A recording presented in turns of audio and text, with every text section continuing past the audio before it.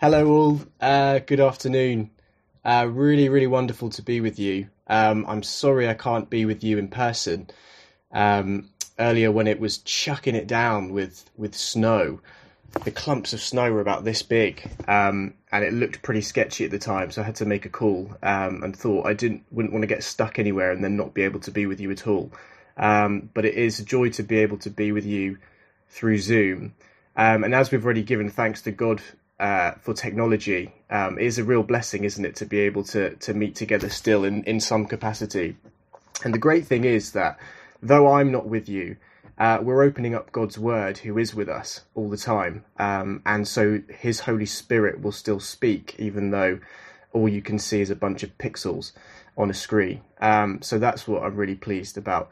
My name is Ben. If I came down earlier last year to see you guys. In fact, I remember it was the first day when I stopped shaking people's hands, the day I visited you, and we started doing the little elbow bump. And I remember sort of wanting to be, well, to say hello and be warm and stuff, but also not knowing whether I should shake people's hands or not. And that seems like a world away now, doesn't it? I think that was early last year. But it's lovely to be back with you. I'm from Cornerstone Church. I think you guys have had a few of our chaps come down and preach to you so far, and I think you've got a couple more.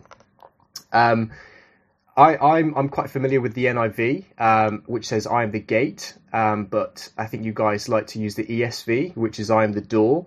So I've taken ESV references for this sermon. So if I say gate, I mean door, and if I say door, I mean gate, and it's all the same thing, really, isn't it? So let me just pray for God's help, and then I'll dive straight in.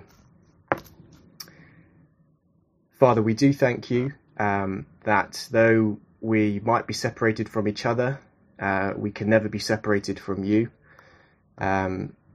Nothing can separate us in all of creation, neither height nor depth nor anything. And we thank you for that. And we pray that now, as we look at your word in more detail and we see Jesus's words, I'm the door, we pray that we'd be struck afresh by the simplicity and the beauty and the grace of your gospel. And if there's any of us among us who haven't heard this message before, would you please, by your Holy Spirit, show us the truth of it, we pray in Jesus' name. Amen. Okay, so you might have noticed through these I am statements that you've been looking at so far that Jesus isn't just giving these statements out randomly as he's going through his ministry. It's not like he's walking through a field and suddenly he goes, oh, and another thing, I am this and I am that. Or he's having breakfast with the disciples and goes, I just remembered, this is something else I should tell you. I'm also this. They're always given at a time when they need to be heard. If you think about the statement, I am the resurrection and the life, as an example, it wasn't said, though it's an incredible statement, I am the resurrection and the life. It wasn't said on the Sermon on the Mount, which would have been a very weighty and a sort of appropriate place for it. It wasn't even said when he'd fed 5,000 people, when he did that miracle. That would have been a great time for him to make that announcement. Oh, and by the way, everyone, he doesn't say it in these times. He said, I am the resurrection and the life at the funeral of Lazarus. And he didn't say it to thousands of people. He said it to Martha, who was grieving her brother. And so the words, I am the resurrection and the life, were powerful because they were said in the face of death to someone who was grieving. And we get the same thing with this statement, I am the door. It's not randomly chucked out there by Jesus at a random time. Because what comes right before it, in fact, all of chapter 9 is taken up by this, is an account where a blind man is thrown out the door of the synagogue. Let me give you a quick overview of chapter 9 so that we can see this. So chapter 9 kind of begins with Jesus spitting on the ground and making mud with his saliva, which is a bit weird. And then he does something even weirder, and he rubs it in the eyes of this blind man. Very strange. But then he tells him to go and wash in the pool of Siloam. And the blind man obeys Jesus and does exactly as he says. He goes and washes himself, and he goes home being able to see. It's a miracle. This man who was born blind, he's never seen in his life, can now see because of this miracle. The problem was this caused such a commotion among the Pharisees, who were the religious sort of experts and leaders of the day. The problem, the thing that caused such a commotion, was that this healing, this miracle, was done on a Sabbath day, which was meant to be the day that you didn't work, according to Jewish law. And the first thing the Pharisees did when they heard about this was not, my goodness me, praise God, it's been a miracle. The first thing the Pharisees said when they heard about this was, grumble, grumble, grumble, grumble, grumble. The man who healed him is not from God because he doesn't keep the Sabbath. And then there's an eruption that sort of happens in the synagogue over who Jesus is, because there are some who say that only a man of God could have healed him, and others are saying, but he healed on the Sabbath, so he can't be from God. And this poor blind man, who's had probably the craziest day of his life, is brought into the synagogue to give his testimony. And they say, who healed you? Why did he heal you? When did he heal you? All of these different questions. And they even get this blind man's parents in, and they say, is this your son? And they go, yes, this is our son. Was he born blind? Yes, he was born blind. And they get angry and angry and angrier. And eventually they reiterate their status as Moses' disciples. And they renounce this blind man as a sinner. And they throw him out of the synagogue. All because Jesus healed him on a Sabbath day. And here's the key. By throwing him out of the synagogue, the Pharisees are reminding the people that they are the doorkeepers to God. The synagogue was the house of God, and if you disagreed with the Pharisees, then they had the power to throw you out of it and to bar entry back into it. They were the ones, in other words, who opened or closed the door to God. That's what they thought. And so then we come to John chapter 10 that we just read, and this question, who is the door? That's my first point. Who is the door? Verse 1, as we read, says, truly, truly, I say to you, he who does not enter the sheepfold by the door, but climbs in by another way, that man is a thief and a robber. So Pharisees, you're right. There is a door, and that is the door in which you enter the sheepfold. You're right about that. But are you the ones who control it? Are you the ones who can open this door to God or close it off to people? Do people have to go through you to join this flock? Are you the door? And verse 6 says quite hilariously, they did not understand what he was saying to them. They didn't get it. They had no idea what Jesus was going on about. So in verse 7, Jesus puts it very plainly. So Jesus again said to them, truly, truly, I say to you, I am the door of the sheep. I am the door, Jesus says. Not you, Pharisees, not anyone else. I am. And Jesus is using picture language here, isn't he? He's obviously not a door. He's not a wooden walking door with hinges and a handle and some panels on him. He's a person, but he's using picture language. And actually, they would have understood very clearly what he was saying here. So, Middle Eastern sheep pens, we don't understand this, but we need to understand this. Middle Eastern sheep pens in those days were not like your sort of Babe, if you've seen that film, sheep pens, or your Yorkshire Dale sheep pens, your countryside sheep pens that we have here in England. A Middle Eastern sheep pen in those days was made up of one continuous stone wall that was uninterrupted except for a single opening, which was the door, the gate. And so what Jesus is doing by saying to the Pharisees, I am the door of the sheep, is claiming very clearly to be the gateway to God's people. There's no other way in. Just like in a sheep pen, there's only one door. There's no other entrance to God except through me. There's not one if you've been a good person, like, oh, if you've been a good person, you go over there. There's not one if you're better than other people, you go through that one over there. There's not one if you followed lots of religious laws, or if you're quite impressive and you know a lot of stuff. There's only one door, and it's Jesus. And actually, Jesus says, if anyone tries to go in through another way, actually, they are a thief and a robber. They are not genuine sheep. So, let's just backtrack a little bit, because, before we can care who the door really is or isn't, just a quick point on what does this door even lead to. We're talking about a sheep pen. Are we sheep? Do we want to be inside a stinky Middle Eastern sheep pen? What is on the inside of Jesus's sheep pen? Why is it worth knowing who the door really is? So my second thing quickly is what's inside this sheep pen. The next few verses after the ones we've just read give us 3 pictures of what it means to be in the sheep pen of God. And I think when we see them, it's pretty clear why we should care who the door is, why we should pay attention to Jesus when he's telling us who the real door is. So, first picture, verse 9, Jesus says, if anyone enters by me, he will be saved. So there's salvation through this door, is the first thing. There's salvation in the sheep pen from our sins.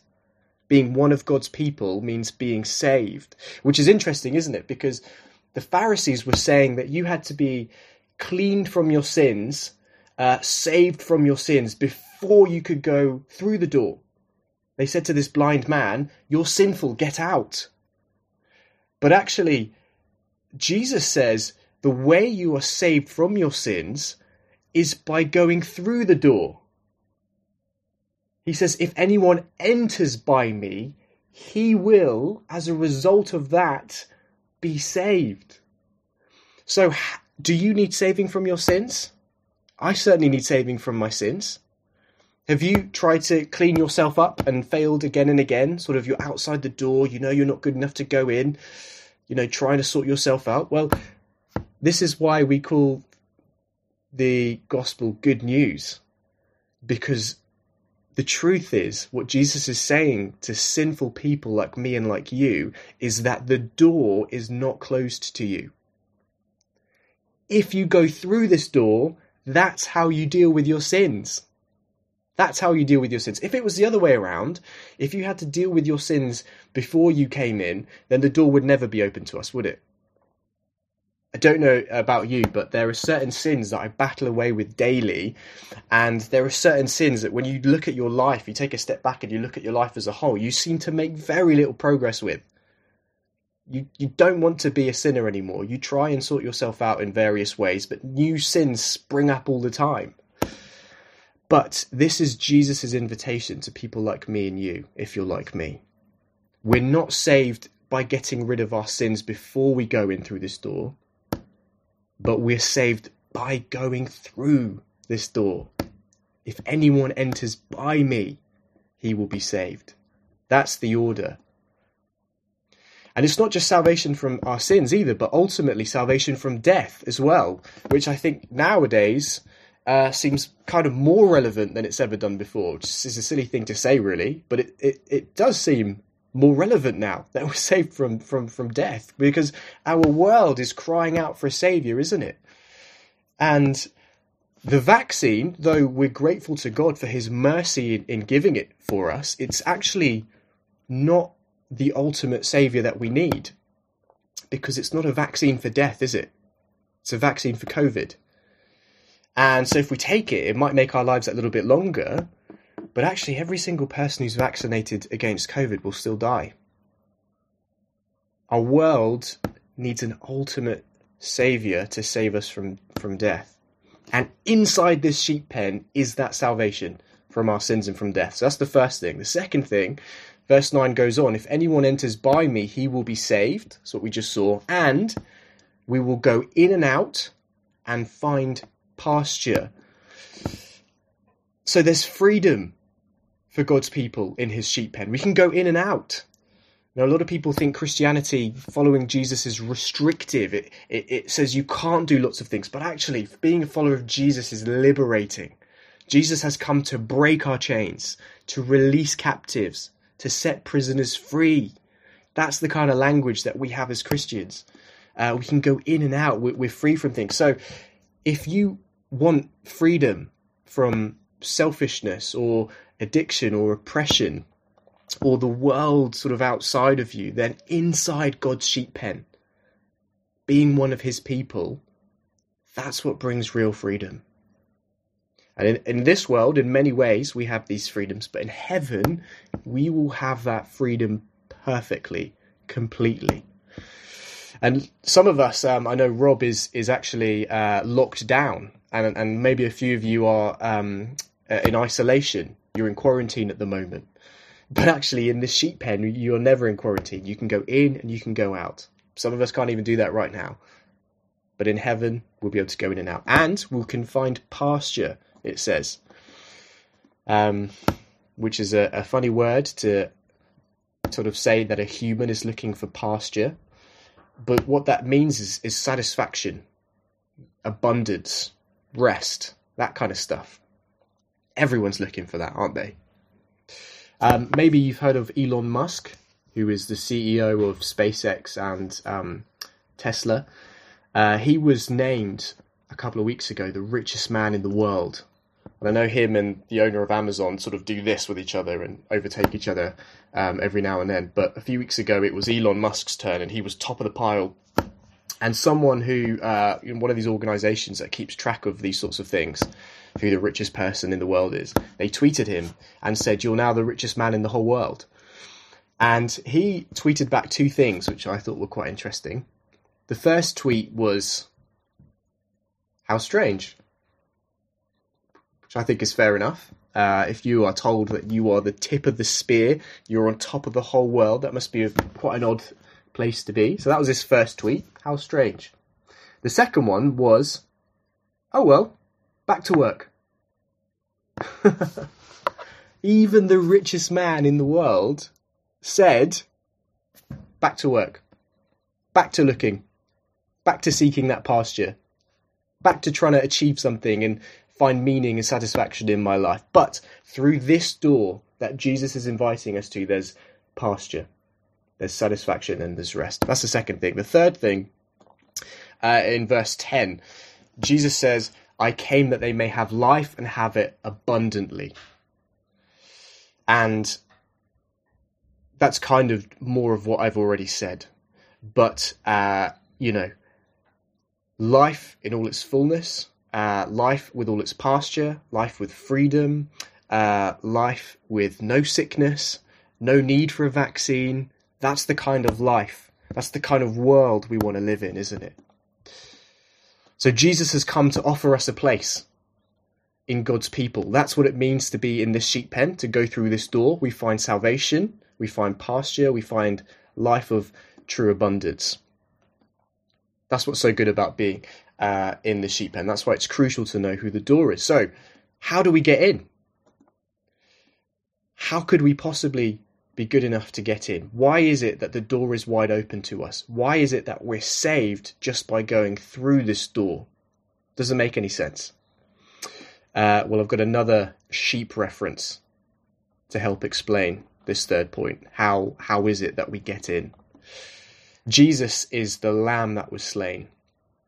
So lambs in the Old Testament were used, as you probably know, as sacrifices for people's sins. So if you had sinned, you would take a lamb and you would kill it as a replacement for you, actually.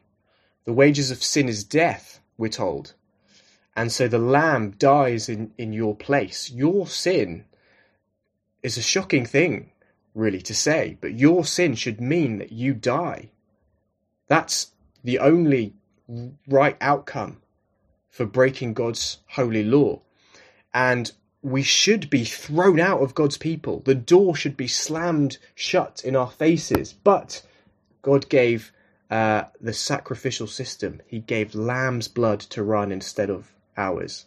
And Jesus is the perfect, spotless Lamb of God who was slain, not just for one person's sin, when one person messed up, but for the whole world. And that means that he was slain for your sin. He was slain for my sin. He was slain for everyone's sin. His blood ran so that ours doesn't have to. And so because of that, when we come to Jesus, who's the door to heaven, it's wide open. Because we're coming through Jesus, who is the one who's paid the penalty for our sins. That's why we can just simply walk through. That's why when we enter through Jesus, we're saved, because we enter through his sacrifice on the cross. If anyone enters by me, says Jesus, he will be saved. And my last sort of point is looking back again at this blind man. Because if we want proof of this, if we want proof that it's that simple, that we just come through to Jesus and we're in the sheep pen, then we just need to remember the blind man that we saw from chapter 9 at the start, the one who was thrown out of God's presence by the Pharisees. Because actually he was a sinner, like us. And in some ways he should have been thrown out of the synagogue with the door slammed in his face. But actually, we see that he entered the sheep pen eventually through the real door, which is Jesus. And we see that at the end of chapter 9. It says in verse 35, Jesus heard that they had cast him out, and having found him, he said, "Do you believe in the Son of Man?" He answered, "And who is he, sir, that I may believe in him?" Jesus said to him, "You have seen him, and it is he who is speaking to you." He said, "Lord, I believe," and he worshipped him. So the man, though he was thrown out of the synagogue because of his sin, he eventually entered the real gate, Jesus, because he believed in him and he worshipped him. So Jesus didn't come to him, he didn't find him and say, "Have you obeyed all the rules that I gave you?" He said to him, "Do you believe in the Son of Man?" In John 6, Jesus says that it's the will of the Father that everyone who looks on the Son and believes in him should have eternal life. It doesn't say it is the Father's will that all those who have measured up, all those who have lived well, all those who have kept all my laws should have eternal life. But it says all those who look at the Son and believe in him. So I want to ask you guys, I want to ask you, Becontree, is that you? Do you believe in the Son of Man and what he did for you on the cross? The Lamb who was slain?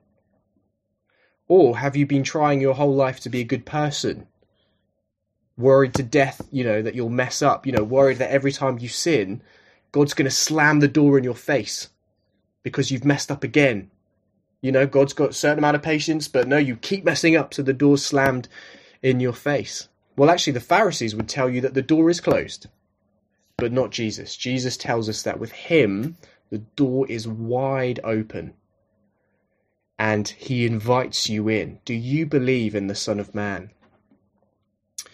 And he tells us that we need to listen to what he said and not what anyone else says. So in verse 8, he says, "All those who came before me are thieves and robbers, but the sheep did not listen to them." So, I need to warn you, there are thieves and robbers out there telling you this, telling you that. You're a good person. You don't need Jesus. There's another gate for you. Or, how on earth could you have done that? You've blown your only chance of going in. Why would the door be open to you? Those are the thieves and robbers, but Jesus says that his sheep don't listen to those voices. Instead, he asks you, do you believe in the Son of Man? You have seen him. It is he who is speaking to you. So, 2 points of application for you, just to finish with. First point of application, be like the blind man. Be like the blind man in chapter 9, who knew he wasn't good enough to go through the door of the synagogue on his own, but he didn't listen to those voices. Instead, he believed in the Son of Man and what he had done, and accepted his invitation to enter through the real door and enter into life in all its fullness. That same invitation is extended to you. So would you be like the blind man if you haven't already? Go through the Lord Jesus. That's my first point of application. The second point of application is be like Jesus. Extend this invitation out to others. Jesus came to this man and said, "Do you believe in the Son of Man?" That's the question he wants to ask everyone. Do you believe in the Son of Man? Do you believe in the Son of Man? That's what he's interested in. And people might answer, like the blind man did, and who is he, sir, that I may believe in him? Who is this Jesus? And we can't say, like Jesus, you have now seen him. In fact, he's the one talking to you. But in the first song that we sang this afternoon, we sang, come and see. Come and see the man who wore a crown of thorns. See the power of God as he rises from the grave. That's the invitation that we have. Come and see Jesus in the scriptures. Come and see Jesus in sermons. Come and see Jesus in the songs that we sing to one another. And then they may, like the blind man, say, Lord, I believe, and worship him. Wouldn't that be a wonderful thing? So, Jesus is the door. Let's be like the blind man and accept this invitation, and let's be like Jesus. Let's extend this invitation to others. Let me just pray.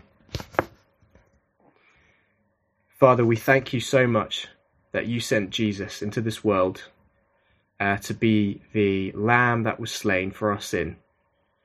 And thank you that because of that, the door to you, the door to heaven, the door to being part of your people is wide open. We don't have to sort our sins out before we come through, but we sort our sins out by coming through the Lord Jesus. Thank you so much for that. Help us to accept this invitation, this wonderful invitation, and help us to be passionate about inviting others in as well. Asking people, do you believe in the Son of Man? So would you help us with these things? And we give you great thanks in Jesus' name.